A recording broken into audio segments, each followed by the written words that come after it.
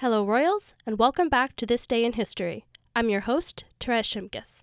So if you've been listening to the show for a while, you may remember an episode from November in which I covered the beginning of the reign of Nicholas II of Russia, most famous for being the last Tsar of the Romanov dynasty, as well as the last Tsar of Russia. Well, today, we're going to actually work backwards for that episode and cover the beginning of the reign of the first Tsar of the Romanov dynasty, Michail I. As I started doing my research for this episode, I was very surprised to learn that apparently the reign of Michail I is one of the least studied areas of Russian history. In fact, it seems that throughout the majority of his reign, he was not actually the most powerful person in Russia, but rather was being controlled by other influential players. But I'm getting ahead of myself.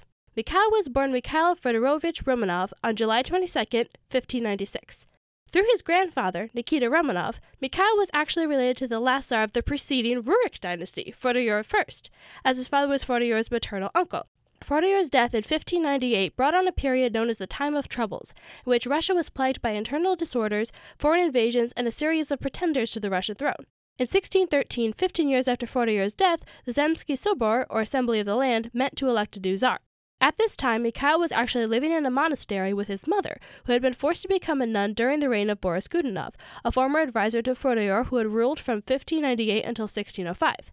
Fun fact about Mikhail's family, both his parents had entered the religious life during the reign of Boris Godunov, with his father, Feodor Nikitich Romanov, eventually becoming the Russian Orthodox Patriarch Filaret. Anyway, Michail was, as I mentioned, living with his mother at this time in the monastery when the Zemsky Sobor met to elect the new Tsar. Despite Michail being only 16 at the time, and despite his lack of education, he was actually elected by the Zemsky Sobor to be the next Tsar of Russia. He accepted very reluctantly, and after his coronation on July 21st of the same year, he essentially allowed his mother's relatives to take control of the government and run it for him. They did, as you can imagine, use their power to promote their own personal interests, but they actually did accomplish some positive things for Russia by restoring order and quelling internal uprisings. They also made peace with two nearby powers, Sweden and Poland, through the Treaty of Stolbovo in 1617 and the Truce of Delino in 1618, respectively. Now, as you may remember, Mikhail's father had entered the religious life as a monk during the reign of Boris Godunov. During that time, he had actually been taken to Poland, where he was held in captivity until 1619. When he returned to Russia, he became Patriarch of the Russian Orthodox Church under the name Filaret, and essentially began to co-rule with his son. From that point until his death in 1633, he absolutely dominated his son's government.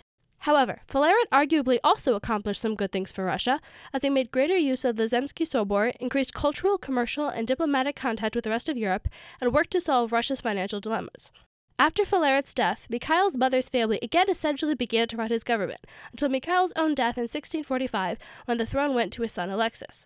So while Michail did not eventually play much of a role in his own government, I think it is worthwhile pointing out that the dynasty that began with him, the Romanov dynasty, lasted for over 3 centuries, which is very impressive, especially if you are familiar with certain parts of British history. And with that, have a great rest of your day, Royals, and I'll see you on Thursday.